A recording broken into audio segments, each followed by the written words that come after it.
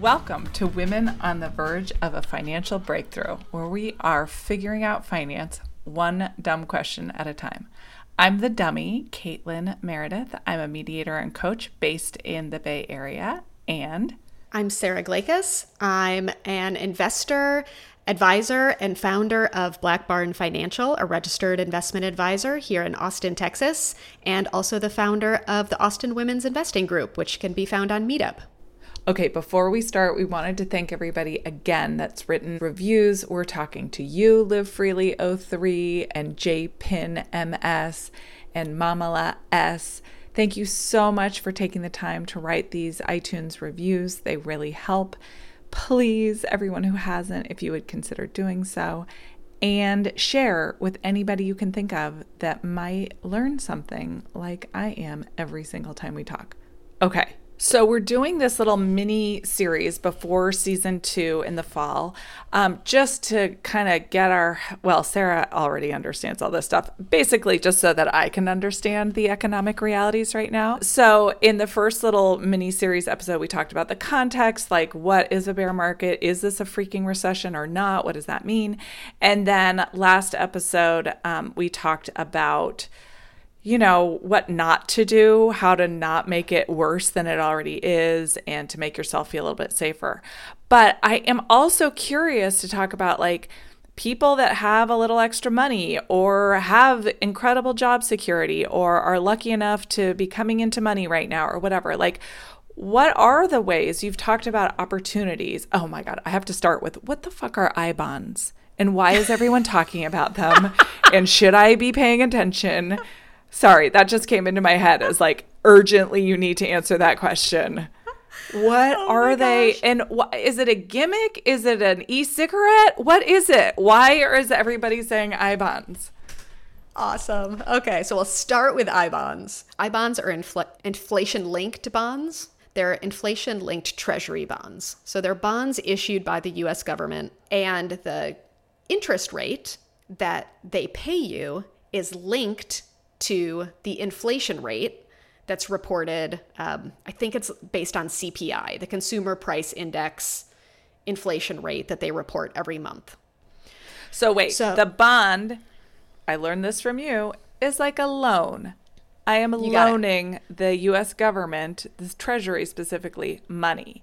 And That's right. In return, they give me interest. Okay, so the bond means loan.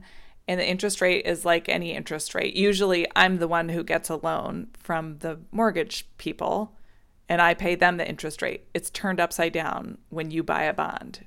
You're giving a loan. Okay. That's right. So the U.S. Treasury Department will pay you an interest rate based on inflation, the inflation rate. So in normal times, this is super boring. Over the last 10, 15 years, inflation has averaged less than 2% per year. But as we all know, last year and this year, we've been experiencing very high inflation year over year.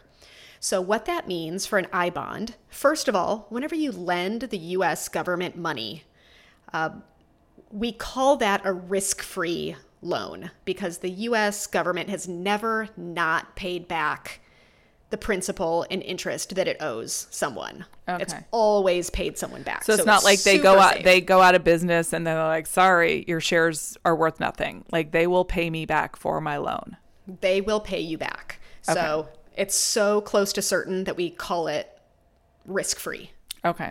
So you're guaranteed to get your money back. And I think I-bonds, I wish I'd prepared a little bit more for this question, even though you kind of told me in advance you were going to ask me about it. But as of now, the annual rate on these I-bonds is something like 9%, right? Because inflation is running at 9%. God, this is making me think I should have bought some. Okay, keep going. Okay, so a couple things to know about I-bonds. That rate, that coupon rate or that interest rate that we just talked about, it's going to adjust every 6 months. Oh. It adjusts in May, and then it's going to adjust again in November. Okay. Then you get the new inflation rate for 6 months, and then it'll adjust again. Oh, it's not like you get the rate. When you buy it, you get that rate and it's fixed. It's a variable interest rate. Oh. It's a variable rate. Very important to know, because if you put $10,000 in there now, you're also limited to $10,000 per calendar year. Oh, okay. So if you put $10,000 in there, you'll get credited your interest every 6 months at whatever the rate is at that point in time, and it can change. So if inflation goes up, the rate would go up. If inflation goes down, that rate's going to go down. Okay. At which point I could sell it.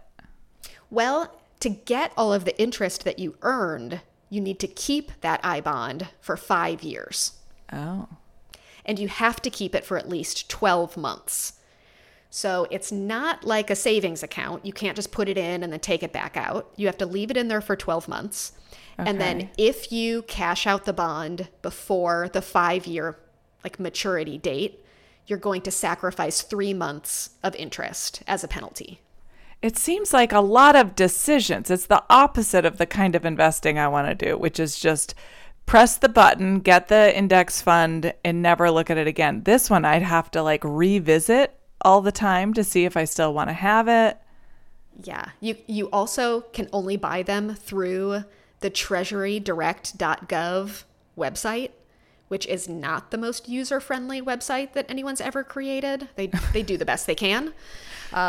Total pain to open up a new account. I mean, I shouldn't say that. It'd probably take 30 minutes to set up the account and fund it, and then remember your login, and then not forget about this money that you put over there in this account during this crazy time during 2022. But the reason people like it is it's risk-free.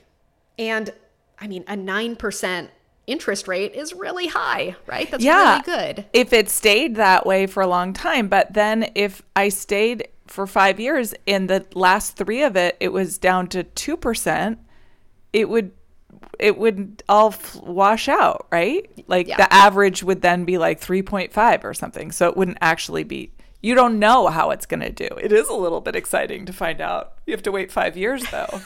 Right. I mean, so I would say it's a pretty good alternative for really conservative investors or for the very conservative part of your portfolio. If you have a lot of money in cash that just as a matter of course, and you have the opportunity to get, I don't know, maybe an average of 3 or 3.5% over 5 years, then you should do that. It's risk-free. If you're trying to actually grow your money, like we would expect in the stock market, it's not a substitute for stocks. I just don't think that's what this is going to turn into. Okay. So they are interesting to think about, interesting to look at. I've had people who have just gone bananas and are totally in love with I-bonds. And I have people who are like, this doesn't really sound like it's worth the time and effort to open the account. Or my kind of people. It's usually the 12-month lockup or, the 5-year maturity rate. Or people and are having to put stuff on your calendar. Yeah. Yeah. Okay. So what about the people that have, just for whatever reason, don't have to change their savings plans, have a little extra money, how do we take advantage, or how do they take advantage of this market? What are the upside? Where's the silver lining?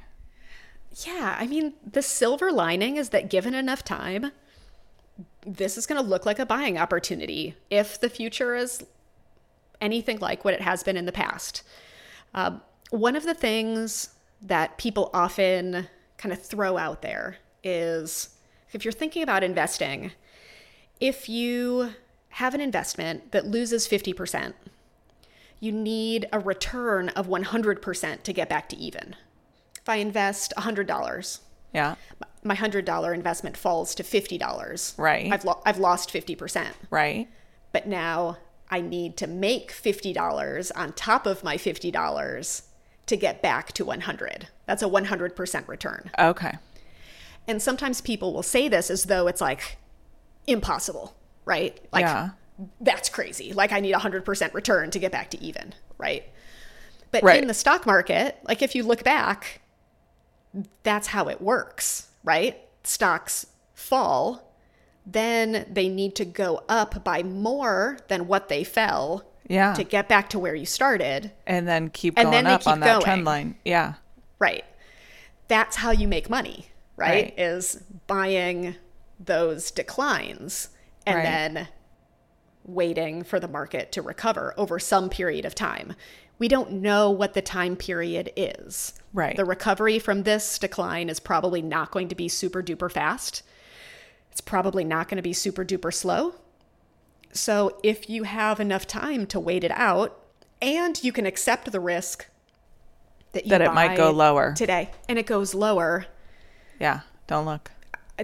I think you're just going to look back at this time, especially like some of these super well-known, like mega cap tech stocks that are out there that have just like gotten pummeled this year. I mean, Microsoft and Apple have hung in pretty well. Google was down by a whole bunch. It's since recovered. NVIDIA down by a whole bunch and has since recovered a little bit. But you're going to have like some of these like world-changing companies that have had a really tough year that I think that some of these companies you're going to look back and be like, I wish that I had just put some extra money towards which that. Which ones, Sarah? Which ones? Just kidding. We don't have that kind of information. Not making recommendations. It's just, there's household names. I mean, Amazon fell by a whole bunch. And today's July 29th, 2022, Amazon went up by 12% today, right? Based on not terrible performance over the last quarter. They just reported their earnings yesterday. So there's going to be opportunities that pop out of this. It is really, really hard to figure out like individually where the opportunities are. Yeah. But even if it's just an S&P 500 index fund, or maybe an index fund that focuses on tech companies or growth companies, those are the types of companies that are having a really hard time this year in the face of higher inflation. But over long periods of time, a lot of these companies are going to grow. They're good at figuring out how to, Yeah. I'm assuming you mean index funds. So you're not like choosing a company. You're saying like this group of companies that are in a fund so that even if one of them tanks, I'll be okay. And if not all of them do amazing, I'll still do pretty well.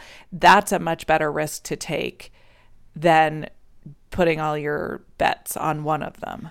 Exactly. So it's much easier to think of types of companies. In 2022, technology companies and growth companies have had a really bad, hard year. Those are probably also the types of companies that over the long run are going to be just fine, right? So, so you can get an index fund that instead of all of the companies in the S&P 500, you can get an index fund that focuses on a subset that is growth companies. Or how do I look that up? Companies. Like literally, what do I Google? Growth stock index fund. You mean or the actual words you just index said? Fund. Okay. Yeah, I get it. Yeah. I get it. And you don't have to worry about scammers. Like, will they present me with 50 and I have to go through each page, or will there be like 3? Look for the ones that are issued by the companies you know and love. So Vanguard has one, Schwab has one, Fidelity has one, iShares has one. Okay. Everyone has one of these things. So not like mikesstocks.com. Got it. Okay. You can, now people are creating all of these exchange traded funds, these ETFs that have like clever tickers, and they're trying to make like clever subsets of stocks. I would maybe stay away from those. They tend to be kind of niche-y and narrow. But certainly, like if you're looking at Vanguard or Schwab or Fidelity or iShares, you're going to end up in, I think the Vanguard Growth Fund has, 300 companies in it, right? And you look at the holdings and you're like, oh yeah, I've heard of all of these. So kind of stick with the name brands if you don't want to go combing through, Mike's ETF list to see which one you like the best. Okay. So I have 3 scenarios to test you with. One, Someone who has never invested before but has like a crazy savings account. Let's say they've put all their money, they have $100,000 or sold a house and are just holding on to that cash because they do not know what to do because the market crashed. And so they're like, this would be crazy to put it in the stock market. But what's the scenario here? We say like, yeah, I mean, I see it as an opportunity because they're buying when the market is very low. Sounds like what you're saying is as long as they're prepared to see it go even lower if they're tracking. Yeah. I mean, for that person, I would say at this point in time, we're 7 months through a bear market. It might get worse or it might get better. If that person is sitting on $100,000 and knows that they want to be invested for the long run, I think a perfect strategy would be something like dollar cost averaging, where that person just deposits $5,000 per month in an S&P 500 index fund or something like that for 20 months. And then it's invested. Yeah, we did an episode on this about dollar cost averaging. It was episode 14, What Do I Do with a Big Chunk of Money? And if I remember, it's like a psychological tool also that like you're not putting everything all at once. So you have like a habit, a ritual, every month you're doing it. And over time, you'll take some dips, but you'll also it'll all even out in the end. Right. And you'll probably end up coming out ahead in a market like this one when you're buying into a market that could continue to go down for some period of time. You'll be getting some shares that are a little bit cheaper. Okay, I like that. What about a person who has puts in $600 a month in their IRA or whatever every month, chose a very generic or target retirement fund for the year they think they'll retire, and it's just like going along that well? Would you suggest they change up what funds they're investing in right now to take advantage of this market, or like slow and steady wins the race no matter what, stay in the big index fund? Yeah, that's a really good question. I actually had this come up the other day with a meeting that I had where like a relatively like moderately conservative investor had a little bit extra from dollar cost averaging. And now that she's at the end of her dollar cost averaging, she has a little bit left over. And she decided to see this as an opportunity. So instead of the more conservative fund that we had talked about her investing in, she decided to take that small batch at the end and put it in something more aggressive because the market's down and she knows you're supposed to buy low and sell high. I think you can look at that and say, it depends on how you are viewing this market and how long you have until you need the money. Can you wait it out if it continues to get worse? I'm seeing a lot of people who are in pretty good financial shape and are worried about everyone else not being in very good financial shape. But it makes me think that a lot of people are actually in better financial shape than we all think. And so that, if you're in that camp where you are in pretty good financial shape and you can see this market decline as an opportunity, I think you could feel really good about taking advantage of that and not playing it too safe.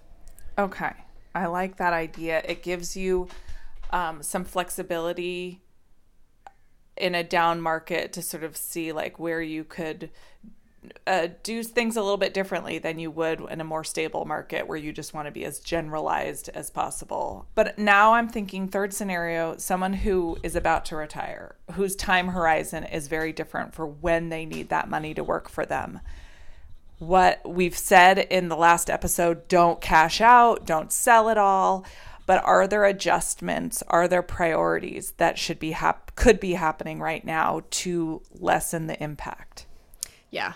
So just a rule of thumb for kind of everybody, especially retirees, is when you're going through a period of transition, you need to prepare for that before it happens, right? So I'm just going to kind of take a step back from this example. It's like the retiree example and say, if you are getting close to this stage, or if you're in this stage, it is important to have I usually earmark 5 years of living expenses in something relatively safe. Okay. And that's not waiting for the market to crash to do that. That's doing that 5 years before you hit retirement age, right? So it would have already been done by the time 2022 came along.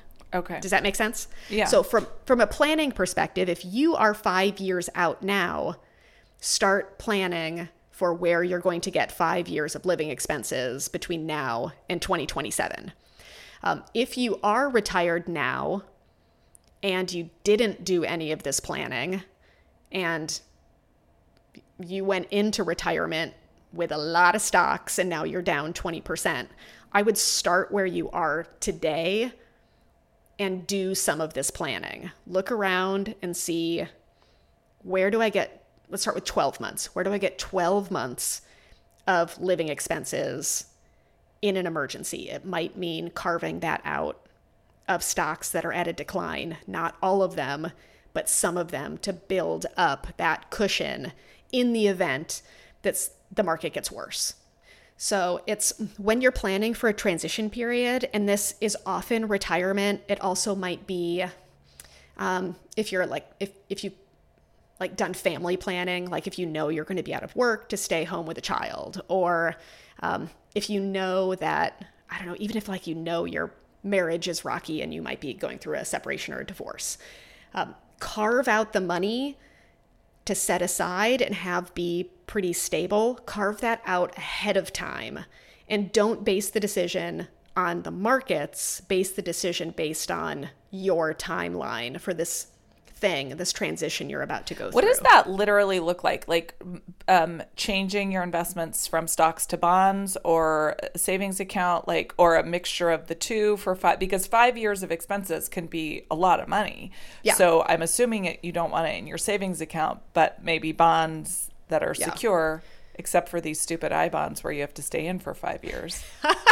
Sorry. So it would be, so there would probably be like a savings account, maybe a high yield savings account. You know how much I love those, but in this case, you might need one, and your bond allocation in your portfolio. Okay. So bonds this year have done poorly. Bonds are down 10% in 2022, but if you'd had 6 to 12 months of cash, and we can wait for bonds to recover, which they will given enough time, then the cash is the first source, the bonds are the second source. And if you have 5 years of bonds and cash and other safe assets saved up, you can give the stocks time to recover over that period of time. 5 years I like the 5 year period, at least for the first like transition stage of like leaving work, going through retirement, and then getting retirement under your belt. Because some people think that their expenses are going to change, but you don't really know how they're going to change until you're actually doing it. So that's why I like the 5 years. You might end up spending more money than you thought. You might end up having health-related issues. You might end up wanting to travel. The 5 years gives you a nice big cushion, and you can always scale that back as you kind of get your bearings and figure out what your retirement life is going to look like. Right. You can convert some back into stocks. Totally. But as you were talking, I also thought of a scenario where, you would put all this money in a 529, a college savings account, and your kid's going to college next year, and all of a sudden you have 20% less. Like, do you use that money, or do you keep it in there and take out more loans in a hope of recouping your losses in the 529 over time? Does that make sense? Like, if you lost $20,000 in your 529 over the past year, do you then make up for that with loans and hold on to your 529 instead of cashing it out for your kid's college? Yeah. I am going to go back and say that I think in previous episodes we talked about this kind of 5 year time horizon. Yeah. You cannot have any money in stocks that you think you might need in the next 5 years. Oh, you already messed up, people. Sorry. So if you didn't know that, or if you kind of stepped in it accidentally, right? Yeah. And made that blunder, like rolling into retirement or college spending years being really heavily allocated towards stocks, then just like lesson learned, right? This is exactly why you don't do that. But so if you are in that position, I would say, like in that case, if my kid's a freshman and I'm using some or all of this 529 for college, I would try to maximize the amount of time that I could wait for stocks to recover. Depending on your risk tolerance, it might mean taking out student loans, maybe drawing down an emergency fund or a home equity line of credit, kind of anything you have to let those stocks, give those stocks time, right? College typically lasts 4 or 5 years. That's not an insignificant amount of time. And the market might recover, hopefully will recover over that time horizon. I would try to do that. I would kind of do whatever financial engineering I could to give my stocks time to recover if that was the boat I was in right now. You just reminded me of something else that you had said that shocked me, which was your stance is quite clear. You would do almost anything before you sold your investment portfolio. You would sell your house, I think. I mean, we'll talk to your husband in a future episode about these decisions. But and you talked about getting a home equity line of credit as like things that you would do before. And so I'm curious, can you list all those things for our listeners? All the things you would do if you needed money or anticipating that you might need money before you would sell your investment portfolio. Let's see if I can make a list. Cut expenses. Yeah. Wherever. Take out one of those low interest credit card offers that come in the mail. Okay. Take out money against my home line of credit or my home equity line of credit. Maybe not sell my house and move somewhere else. I would definitely max out the line of credit, though, that I've already put in place against my house for a situation just like this. I would go to the bank and see under what terms they would loan me money. Like if they're going to loan me money at 5 or 6 or 7%, and I think that stocks off of a low maybe return 7, 8, 10, or 12% per year, then I would make that trade. I would borrow at 7% in the hopes of making 12% or more off of a low. Does that make sense? Yeah. Like you would expect to get a higher rate of return out of a downturn than you would off of the top. Right. What are other things that I would do? These are all shocking enough for me. So my belly's full.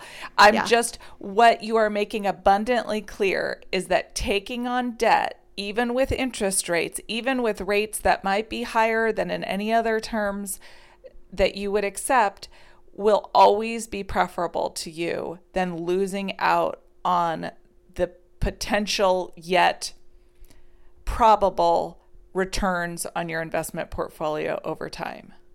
That makes me sound like a crazy stocks person. Gordon Gekko, the lady. Yeah, I would rent out a room in my house. I would rent out the casita in my backyard. Yeah. I've got lots of ways. I've got lots of other things. Those kids can do some kind of labor that brings in money, can't they? I would get a second job. I'd try to monetize my podcast. I would, lots of stuff I would do. Okay. I think that's the headline, is that like anything before cashing out, because what you've signed up for is the risk, but also B, if you only get the risk without the reward, you're selling yourself literally very, very, very short. And that growth is so important to our futures that almost everything else is at play rather than cashing out. Yeah. I mean, my feeling is we've come this far. Like, now is not the time to give up. We've come this far. If you have other options, explore them. If any of these things that I'm talking about are way outside of your risk tolerance and you won't be able to sleep at night, then it's not the right path. Yeah. Yeah. No, the cold blood in your veins really helps with your tolerance for all this.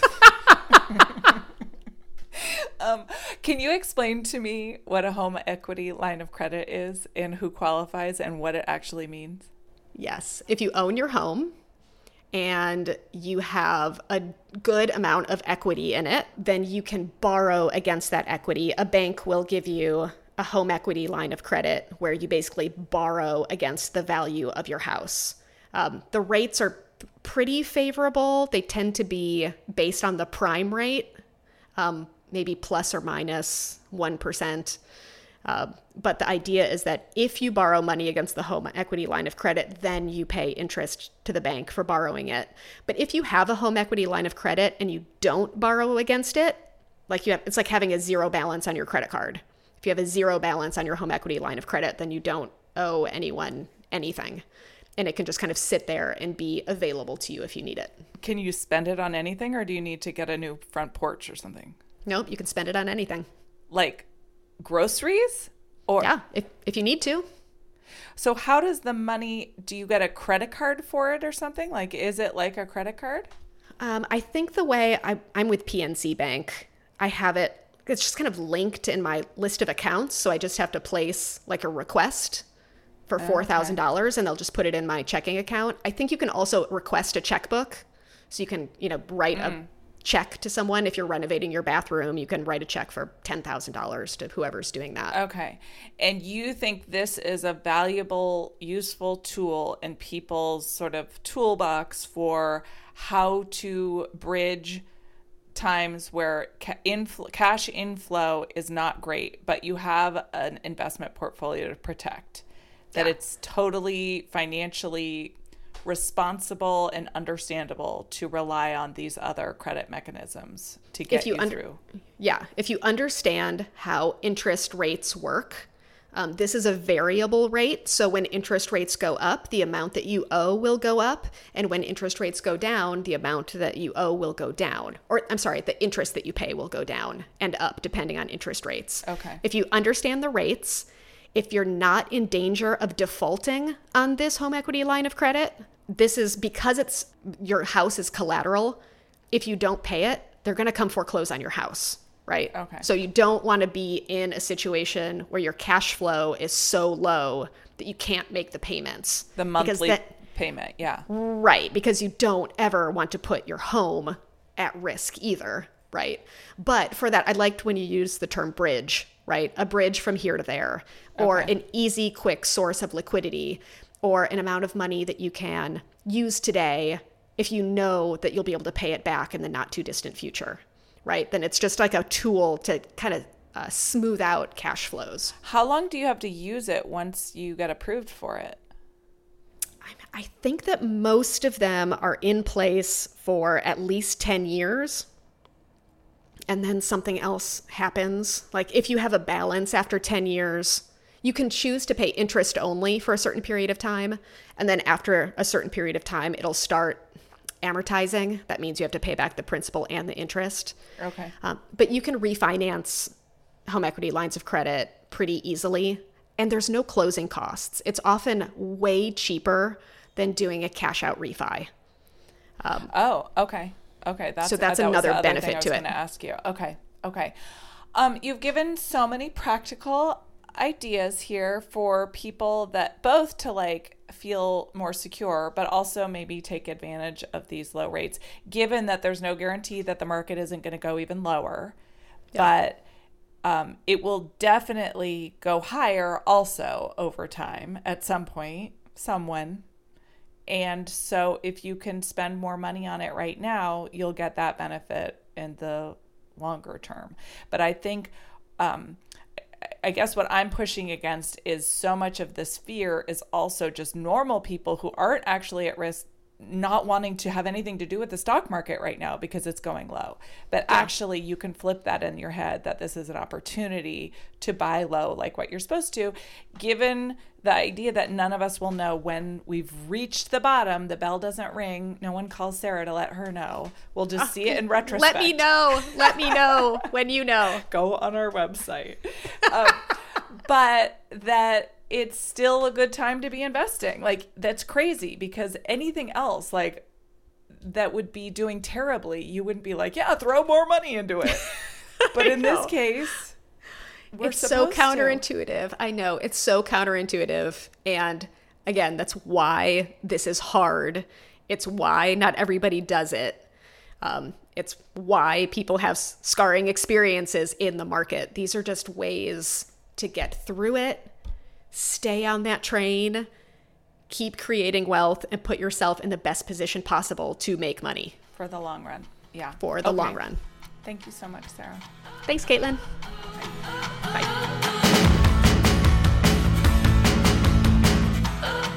Okay, you guys, that was the last of our 3 little mini episodes on how to survive and maybe even thrive in this shitty bear market. And we're going to come back in the fall. So watch out for us. If you want to get a newsletter update, join our mailing list on womenontheverge.com, or you can find Sarah at Sarah on the Verge on Twitter, or our Facebook page, which we are really almost certainly going to put something on very soon. We'll keep you updated about when the next episodes are coming. And this season, maybe, just maybe, we will answer the question, what the fuck is a Bitcoin? And do you have to be a douche bro to own one? Let's find out.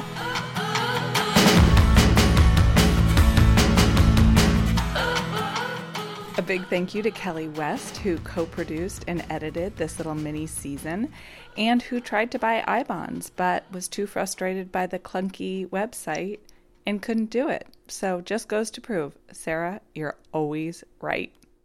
If your partner is making you ask for money, giving you an allowance, or not letting you know about family income, this could be economic abuse. Learn more at thehotline.org or call 1-800-799-SAFE. I know, the first thing you notice is that I'm covered in gold. The trip at the wrist, it can turn a hot bitch cold. To get what you want in life, girl, you gotta be bold. No, I'm a diary, and I know.